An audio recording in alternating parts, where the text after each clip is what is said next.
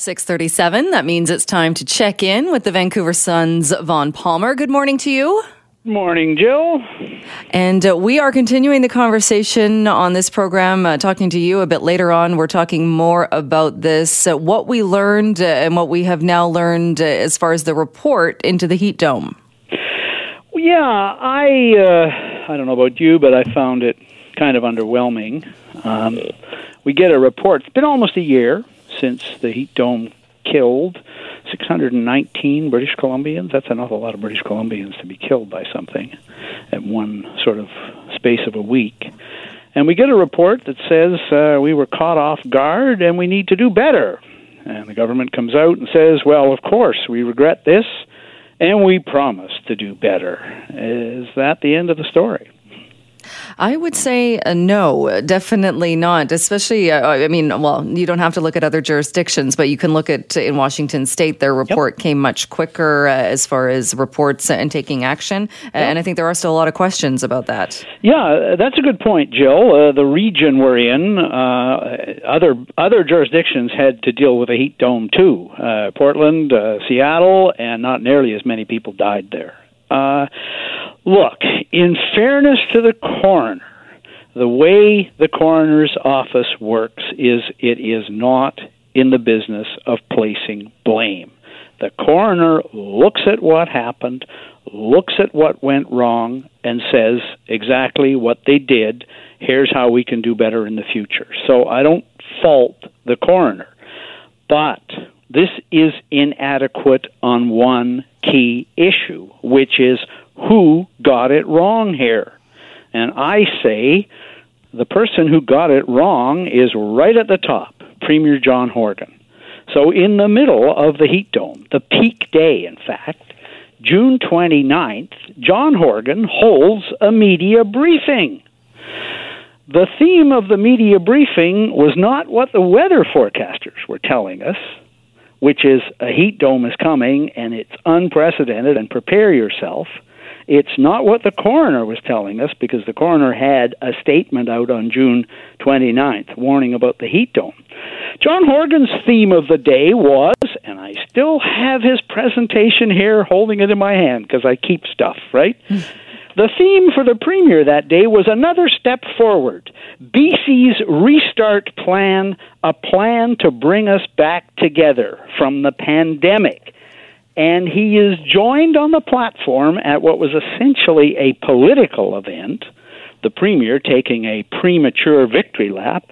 He's joined on the platform by Dr. Bonnie Henry, the provincial health officer, who is saying we can look forward to lifting pandemic restrictions. We're headed for a good summer. Now, as I said, it is not the coroner's job to flag that.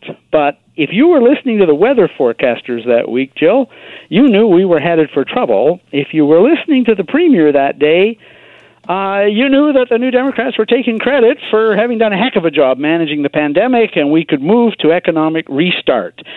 You go over the transcript, which I've done, of that press conference on June 29th. The Premier did say in passing that, yes, take precautions. Dr. Henry said take precautions, but that was not the emphasis. The emphasis was not brace yourselves.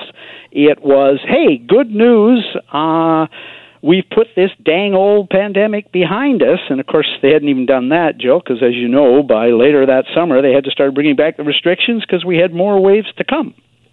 Yeah. Do you remember, I think, and you just alluded to this, because I couldn't remember, were they asked about the heat coming? Yes. They were, and asked, what do you tell people? What are we bracing for? You know, we have some regrettable quotes from the Premier in that era. You know, he says, go outside. You know the heat's coming. He says you'd have to take personal responsibility for your health. He says, this one will haunt him, fatalities are a part of life. And later, the following week, when we started to get the stats on how many people had died, he admits that, we were a bit giddy on June 29th, a bit jolly. We were looking forward to saying goodbye to the state of emergency from the pandemic. So I find all that incredibly callous. especially from an NDP premier, because, as you know, New Democrats always claim they're on the side of the downtrodden and they care more about people than other political parties. I mean, this is a major fail by John Horgan, and as I said, it is not the coroner's job to point it out, but really, nevertheless, the premier has a lot of accounting to do on this one, and I don't think he's ever really done it. And even looking ahead with trying to get things in place and prepare for another potential heat dome, I mean, I think there's even some fair criticism there. And we touched on this, that telling people, get an air conditioner, get a fan, get ready. It's not the people who are able to do that are the highest risk here. It's people who, like the 600 plus people who died, didn't have that option. You know, Joel, I think you've raised another thing here, which is the saddest thing about all this, which is these were mostly older people, mostly living alone, mostly with pre-existing medical conditions. They didn't have air conditioning. You know, they were extremely vulnerable, and they were left on their own. I mean, the one thing that comes through in the coroner's report is statistics like phoning for an ambulance service, because we knew it was being reported at the time that the ambulance service was in crisis, being put on hold on 911, waiting and waiting, ambulance doesn't arrive. When the paramedics, and you sort of imagine what their life was like in those 2 weeks, paramedics arrive and they find someone dead. I mean, it really was, as I said, clear, yes, true, British Columbia was not prepared for this, but it was let down by its leadership as well. And, you know, I think when we get to postmortem stage, there is some blame taking needed by the people at the top. And Jill, I notice on your news, you're reporting the paramedics saying, you know, it's still not fixed out there, right? The government says, well, we're hiring paramedics, but the paramedics are saying, we're not ready for the next one of these. There are districts in this province, Jill, where there's next to no staffing some days for ambulance service. Yeah, and they were saying, too, there are still some paramedics who haven't returned to work. Yeah. Well, yeah, I mean, these, you know, we talk about frontline people and stuff, but when you hear that, you realize what they're actually having to endure, what they're being paid to endure, and what they're probably inadequately paid to endure, which is, you know, late getting there because they had 4 or 5 other calls that day. 9/11 is overwhelmed and it didn't relay the message to them soon enough, and they get there and this poor old person who's living alone and doesn't know even how to deal with the heat because they haven't been told and we're not prepared for it, and they're deceased. Do you think then we'll see any other kind of inquiry or looking at this? No, I don't. Look, the government right now is sitting on the report of a truly independent public inquiry that they ordered into money laundering.